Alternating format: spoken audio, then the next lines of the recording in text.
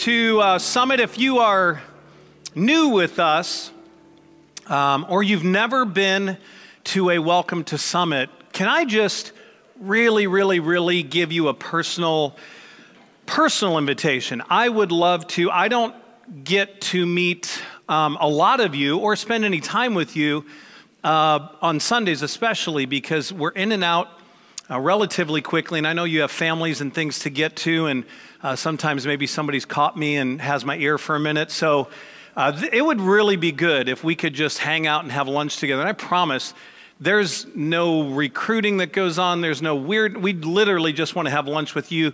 And we get to tell you a little bit about how we came to be where we are here today as a church. And more importantly, we want to just get to know everybody that comes. Is anybody else hear the hum?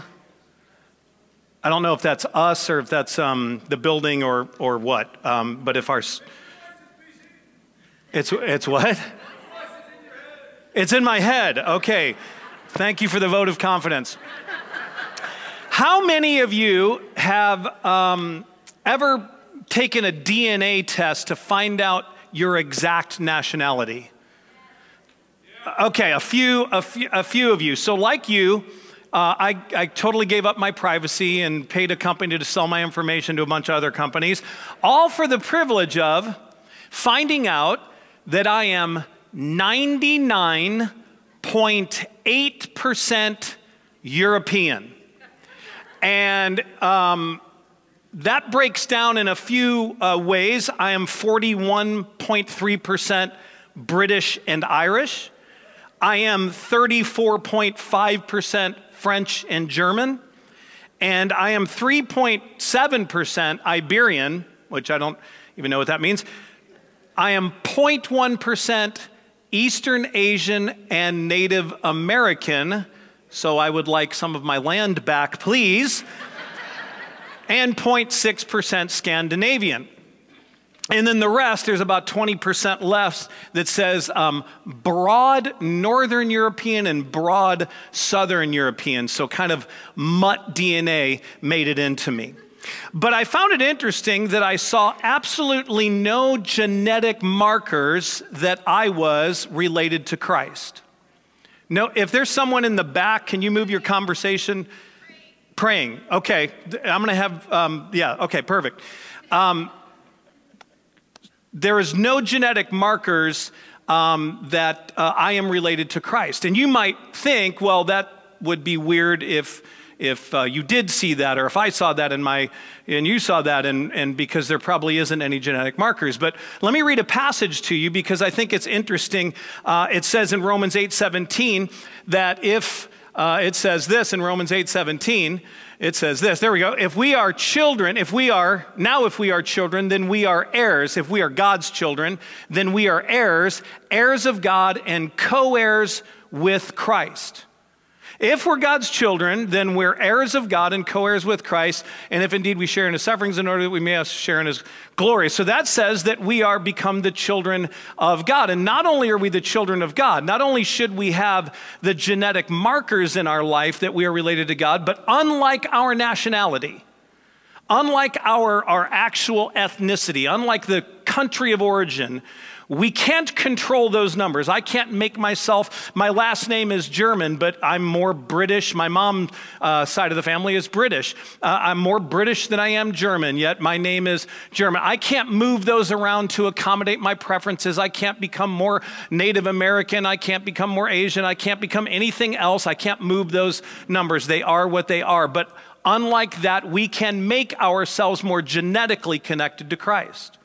Because listen to what John the Baptist says in John 3:30, when teaching his own disciples who were intimidated by the fact that Jesus was getting more attention than John the Baptist did. He said, he must become more and more important, and I must become less important.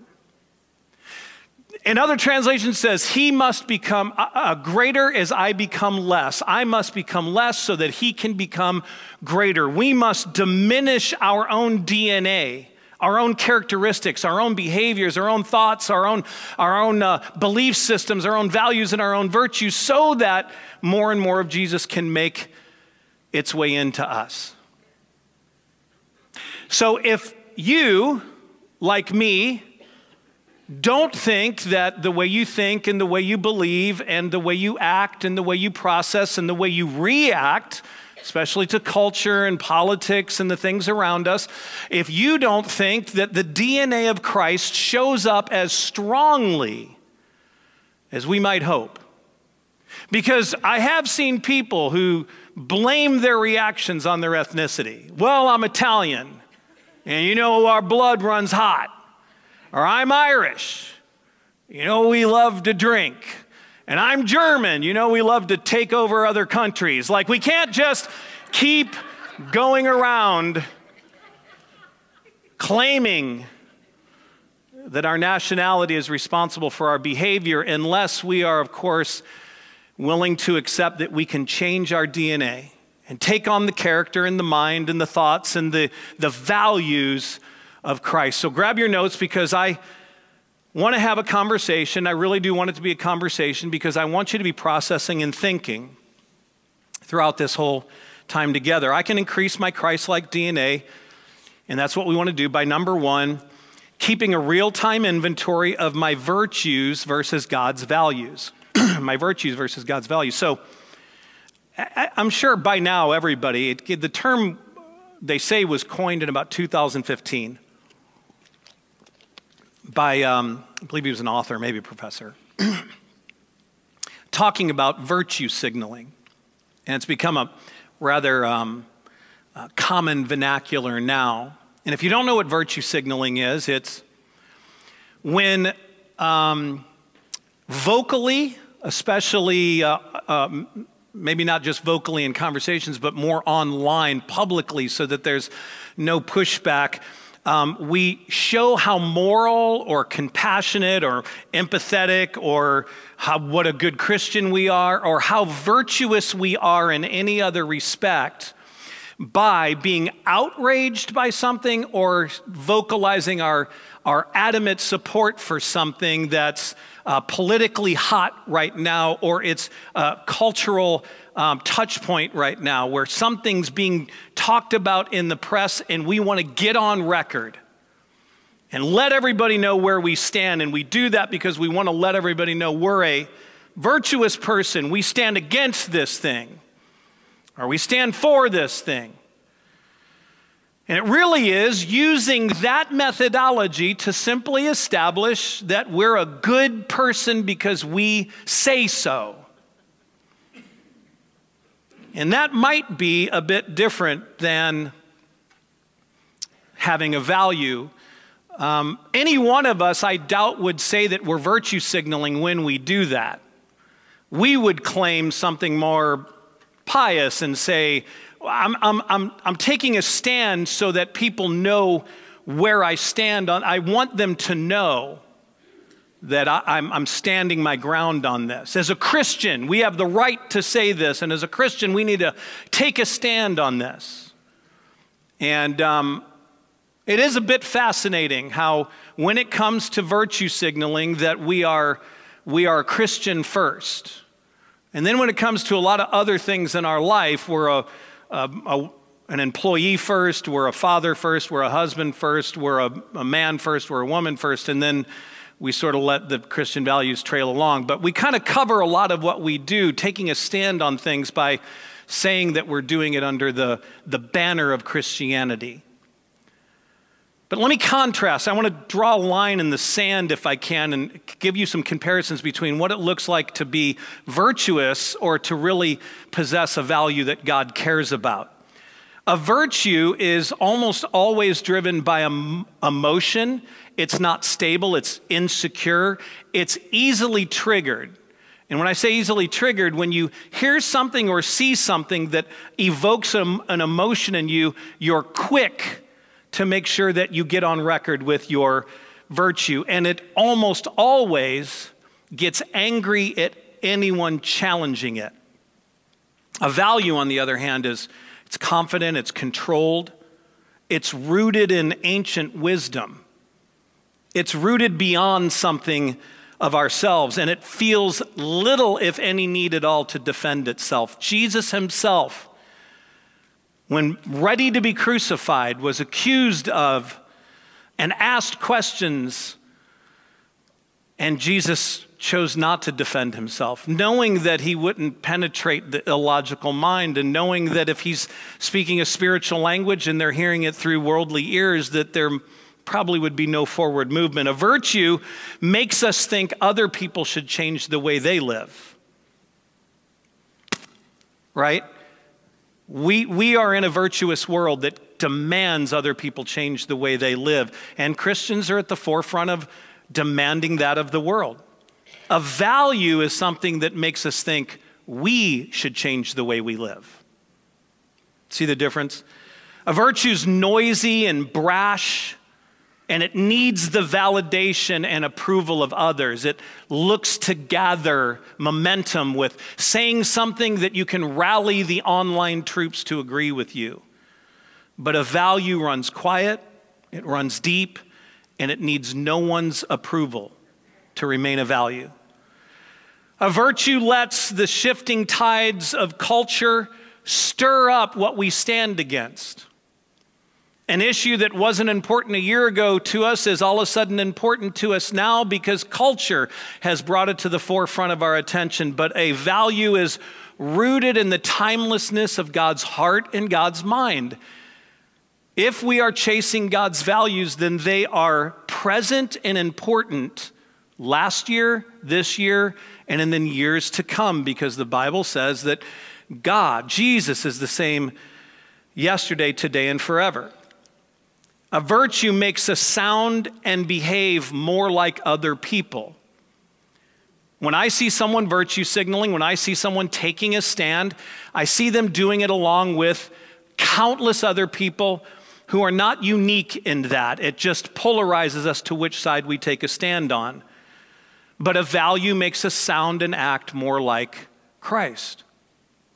There were a lot of things Jesus could have taken his time to take a stand on in his years of ministry, and he chose not to.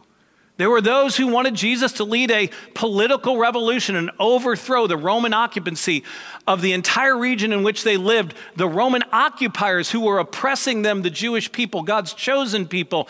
And Jesus instead deferred to building the kingdom of God. A virtue prompts us to say something. I've got to say something. I just can't sit by quietly. But a value prompts us to serve someone. And I'll tell you, a virtue has no use to God and is useless to the Christ follower, but a value moves us from an intangible idea, a feeling, a thing, and it prompts us into doing something practical and meaningful that actually moves someone. Listen to what it says in James 1, 22 through 26. Put word into action. Another translation will say, be doers of the word and not hearers only. If you think hearing is what matters most, you are going to find you have been deceived. If some fail to do what God requires, it's as if they forget the word as soon as they hear it. One minute they look in the mirror, and the next they forget who they are and what they look like. However, it's possible to open your eyes and take in the beautiful, perfect truth found in God's law of liberty and live by it. If you pursue, put into action that path and actually do what God's commanded, then you will avoid the many distractions that lead to an amnesia of all true things, and you will be blessed.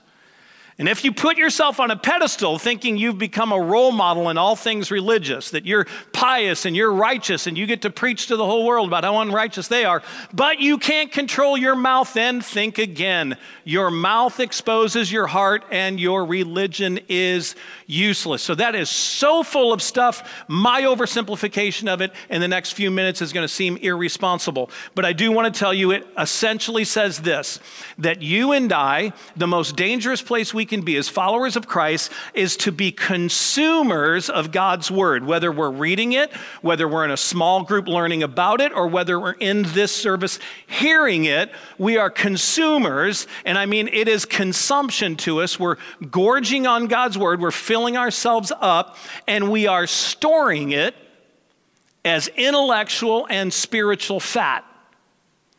And when we become bloated with taking in the calories of God's word and don't actually spend those calories on doing what God's word says, we become immature, arrogant, self-righteous critics of other people. It says that we become religious. We begin to judge other people. We begin to think that we are right all the time, that we have nothing to learn. We begin to become the condemners of the world instead of those who would reach the world with the good news of Christ.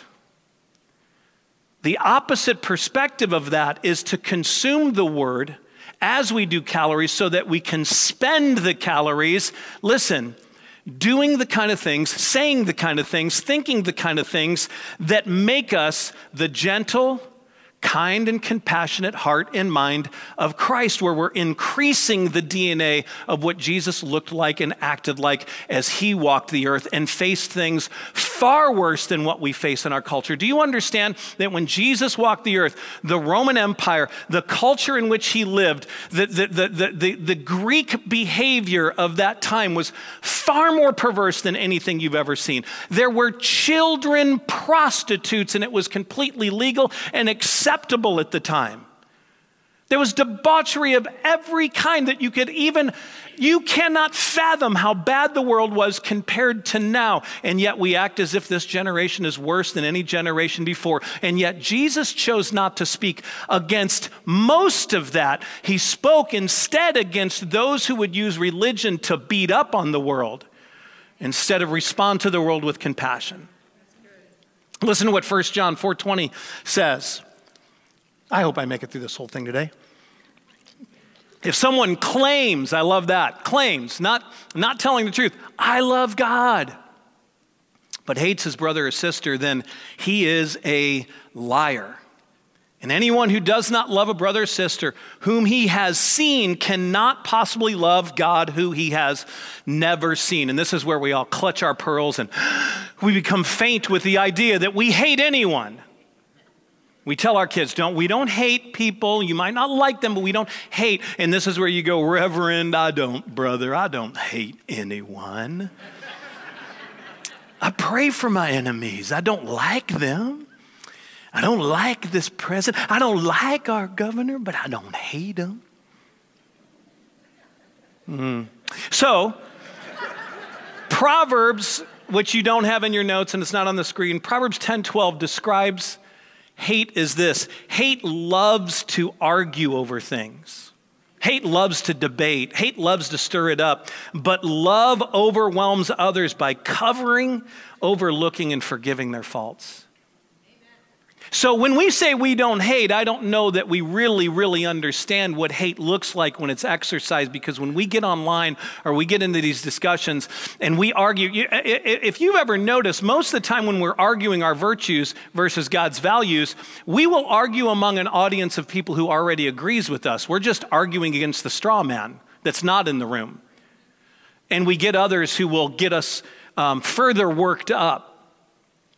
But I like this. Galatians 5:22 through 23 says this. The Holy Spirit produces a different kind of fruit. This is what you have as a follower of Christ, or we all should have, is the presence of the Holy Spirit in our lives. And if he is affecting our DNA, then this is what we look like. Unconditional love, joy, peace is what you feel even though everything around you is tumultuous and turning and disrupted. Patience, kind-heartedness, goodness, faithfulness, staying true to the values of God, gentleness, and self-control. You won't find any law opposed to fruit like this. Here is what he's saying right here. Listen, Paul is saying this, that no matter what law you're using to rationalize and justify your behavior, there is no law that stands in opposition of behaving like this. No law gives you permission to act opposite of that. No law that you're using to beat up people gives you permission to do that, because that is the law of Christ.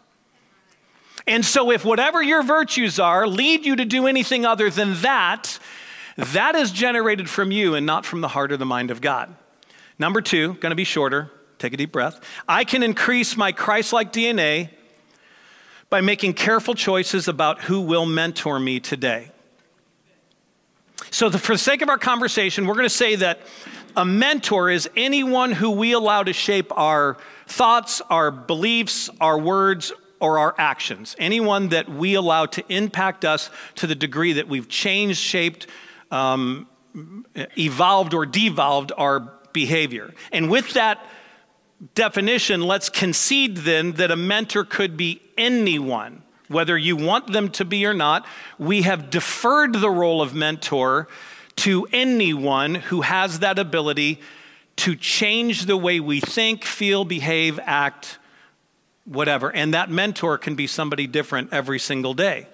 Because on any given day, the one who can bring out the worst in us or the one who can bring out the best in us by something they do, say, or believe, or act, they are our mentor because they have shaped our behavior. They have shaped the way we think. They have evoked a response from us. We followed their lead. They are our mentor, whether we like that or not.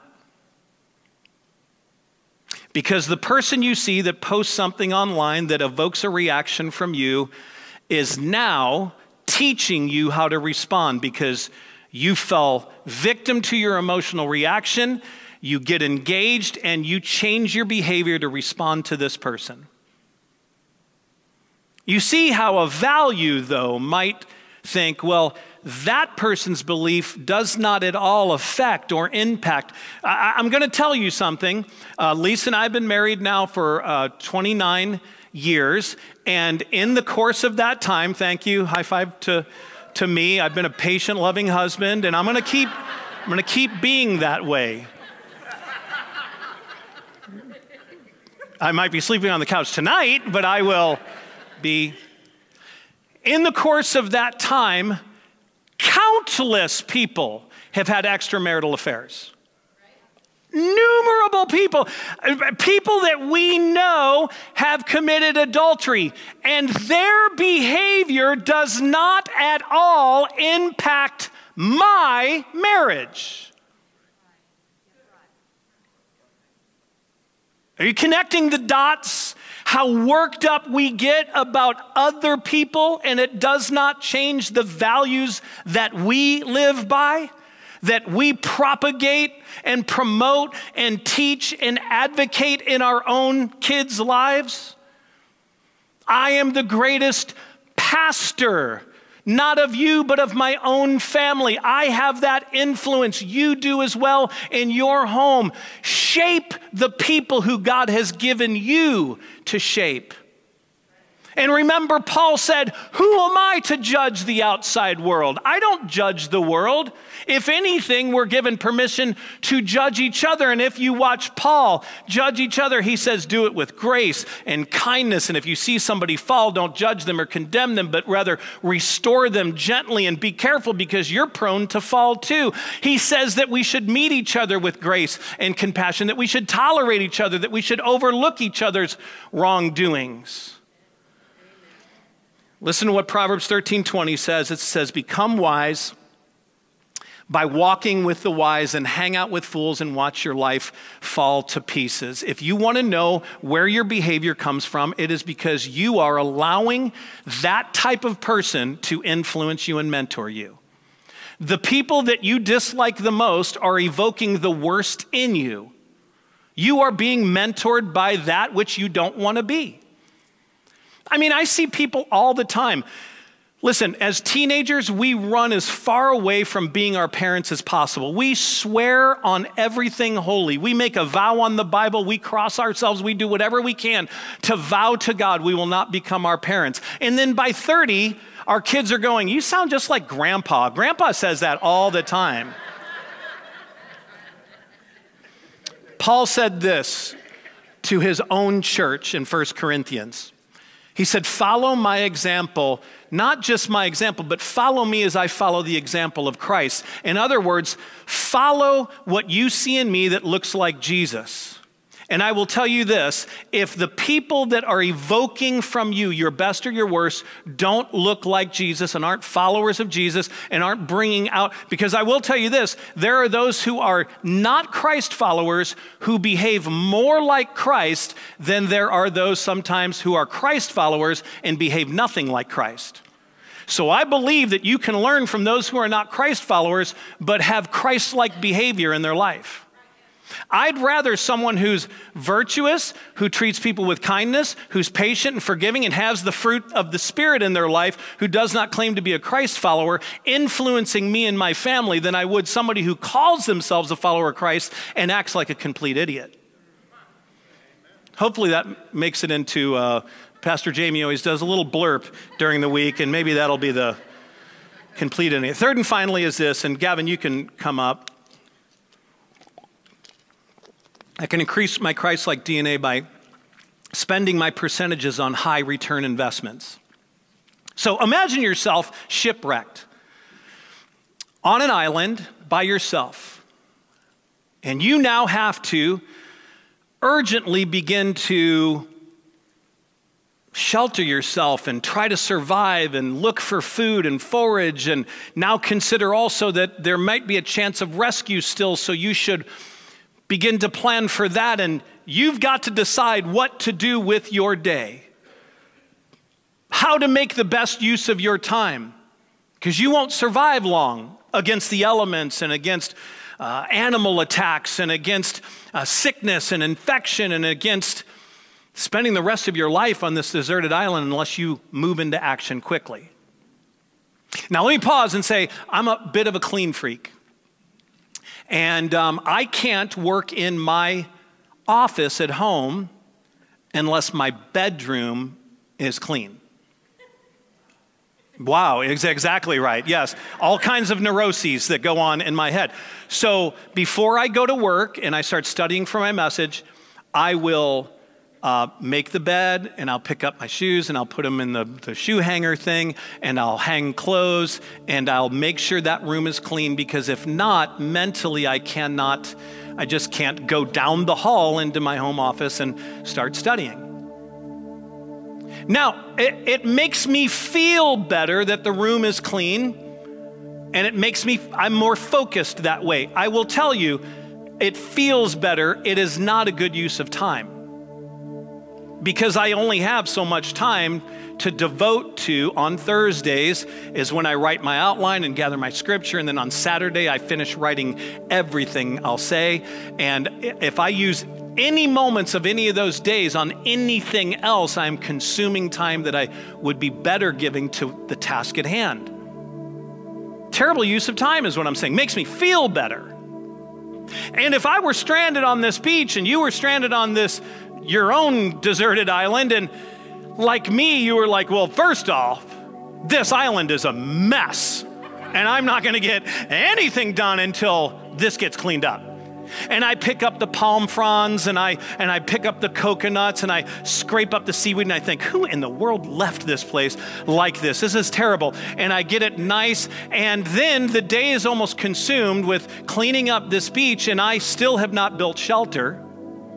And a storm's moving in, and I still haven't foraged for any food. I haven't gone and gathered berries or tried to catch a fish or anything like that. So now I'm going to be hungry, and I'm going to go to bed cold and wet, because there has to be a point in which you accept that as important as it feels to you to do this thing, it is not that important compared to the thing that is more important. And I get it that we feel like we're supposed to be taking a stand, and as Christians, we're supposed to be making our voices heard. But there are things that the Bible tells us are more important that we should be giving our biggest percentages to. And let me tell you what they are. First is just praying, sincerely praying for those who actually shape and influence the world that we live in.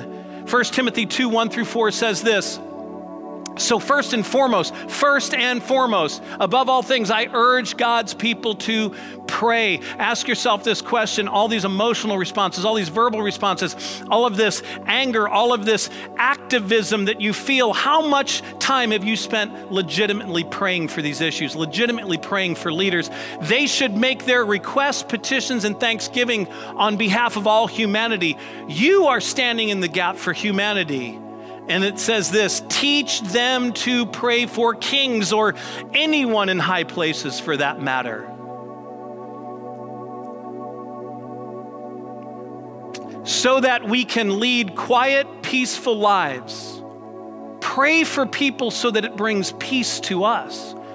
Reverent and godly and holy, all of which is good and acceptable before the eyes of God, our Savior, who desires for everyone to be saved and know the truth. Can I tell you that there's nothing more important than that last sentence? God wants everyone to be saved and to know the truth that Jesus Christ loves them and he laid down his life for them. And nothing could be more important for us to pray for to happen in our world. And secondly is this, to become an influencer of culture through living a life that people respect so that we have a voice that people trust. Because if people don't respect you, they're not going to listen to you. And if they don't listen to you, then you have zero influence whatsoever. 1 Thessalonians 4:11-12 says this. This should be your ambition, to live a quiet life. This should be your priority, to live a quiet life, minding your own business and doing your own work, just as we told you before. As a result, people who are not Christian will trust people who are not Christian. The unbeliever will trust and respect you and will not need to depend on others for enough money to pay your bills. In other words, they will not lose respect for you because you're living a life that is full of respectable things. There are a lot of reasons that the world has to not respect the church today. And it's because we are big on bloaty hot air. We love to talk and condemn, and there's a pastor who's been on the news and he's taking his big bold stand against another group of people, and it really is, it's an embarrassment. I wish I could get on the news and say, hey, so just know there are churches that don't act like this, that don't think like this, that don't treat people like this, who have not made the world their enemy, but rather see the world as God sees the world. Because I will say this, the person we hate the most, that we stand against the most, there is not one difference between how much God loves that person and how much God loves us. The fact that we are followers of Christ does not mean we have greater love from God or greater grace from God, or there's not more forgiveness offered to us. We have simply crossed a line of receiving the gift of grace. That's it. That's the only difference. We are still sinful people who are still in need of grace. We are still prone to be judged by God if he chose to do so, but we are not more loved. So why would you treat anyone as if God loves them any less? Amen? Amen. Third and finally is this. The third way is to become an influencer of culture through building up God's kingdom instead of tearing down the world around us. Listen to what it says in Acts 2:44-47. This was the early church. This was post-Jesus, them figuring it out on their own. There was an intense sense of togetherness among all who believed. They were united, and man, I wish the church could go back to that. They shared all their material possessions in trust. They gave generously. They sold their possessions and goods that did not benefit the community and then used that money to help anyone in need. They were unified as they worshiped at the temple day after day. In other words, they didn't let peripheral things or preferences or methodology of worship interfere. And we all have those, but they prioritized the worship over preference. In homes, they broke bread and shared meals with glad and generous hearts. Next, the new disciples praised God and they enjoyed the goodwill of all, listen, all the people of the city. They enjoyed favor and goodwill from the community, not just the church. Day after day, the Lord added to their number. Everyone was experiencing liberation. That means everyone who was being saved, everyone who was becoming a Christ follower. You see what they did there? There was no tearing down. There was only building up. They built up the kingdom in their homes. They built up the kingdom in the temple. They built up the kingdom in their personal lives. They built up the kingdom in their finances. They built up the kingdom at mealtime. They built up the kingdom in everything they did. In the community, they were building and establishing the good things of God instead of tearing down the world in which they live. We as followers of Christ have to stop burning it down to the ground and instead step into the culture that intimidates us so much, that we are so afraid of, and begin to build up the values that God loves so much, and that is changed lives, people finding Jesus, the liberation that comes through a relationship with Christ. Instead of tearing down, let's build up. Amen. If you will, bow your heads and close your eyes. There's nothing spiritual or magical about that other than it gives you just a moment to reflect. I have many times waved the flag of virtue instead of held tight to the deeply tethered value of God's heart and mind on an issue. Because it feels like I'm missing an opportunity to change a mind or influence somebody. I have to be heard on this. I have to take a stand on this. And I will tell you, in all the history of social media posts, and all of the arguments had around a table, a mind has rarely, if ever, been changed, and a heart not moved. But a life of reputation that a believer, an unbeliever, an atheist, a hater of God cannot argue with a life worthy of respect. A life that builds, a life that gives hope and compassion and extends kindness and behaves with the mind and the actions and the words of the God we say that we love and follow. That life cannot lose the respect of those who know that those are real things in our life. Those are real, tangible values that can be measured by what we actually do and how we talk to people, and that our beliefs are more than just ethereal, smoky, vaporous, intangible theories of our life. We are quiet and respected and established builders of the heart and the mind of God in our homes, in our schools, in our community. And when people begin to respect, they begin to trust. And when they begin to trust, they begin to allow a voice of influence. And listen, then God adds to the kingdom. God uses our lives to establish in the hearts of people His legitimacy, His authenticity.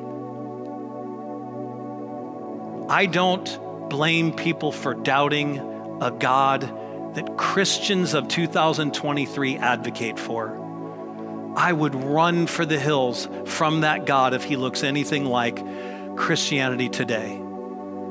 But that doesn't have to be the mark, the stain. That doesn't have to be the reputation of this body of believers.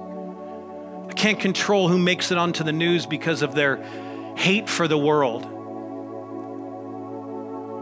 But I can continue to live out the values that earn us the respect to speak on behalf of a God who loves this world desperately.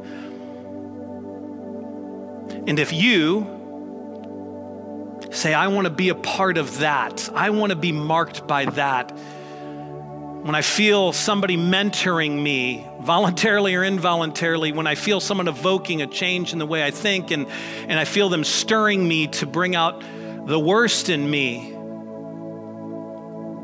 I instead will turn my focus, attention, and be discipled and mentored by that kind of person like Paul, who as they follow Christ, I can follow their example. You say, I want to be surrounded by those kind of people. I want to follow those kind of people. And I don't want to be just a hearer of the word, but I want to be a doer of the world. I don't want to consume it, whether in Bible study on my own or in service, and not do anything. God commanded me through his word to act like him in this world, and I want to do just that. And if any of that rings true in your heart, would you just say, yeah, that's me. I want to do that. Yeah, you can lift your hand. Just say, that's your commitment today. Father, we need the Holy Spirit to leave the genetic marking on our lives. Because we might be German or Italian or Scandinavian or Asian or Hispanic or whatever it is that we are marked by in this world, the DNA we want to see most pronounced in our lives is Christ written all over our words, our thoughts, our beliefs, our behaviors, our actions, our reactions, the things we do online, the things we do in private, the things we do in public, the things we do in our marriage, the things we do at work, everything we touch and feel and experience, we want it to be marked by the genetics of a relationship with Jesus Christ. Help us, Holy Spirit, to make that so, to make it true, to not be just hearers of your word, but daily doers of what you've commanded us to do. We believe for it, we accept it and receive it as if it's already been done. In Jesus' mighty name, everybody said, amen.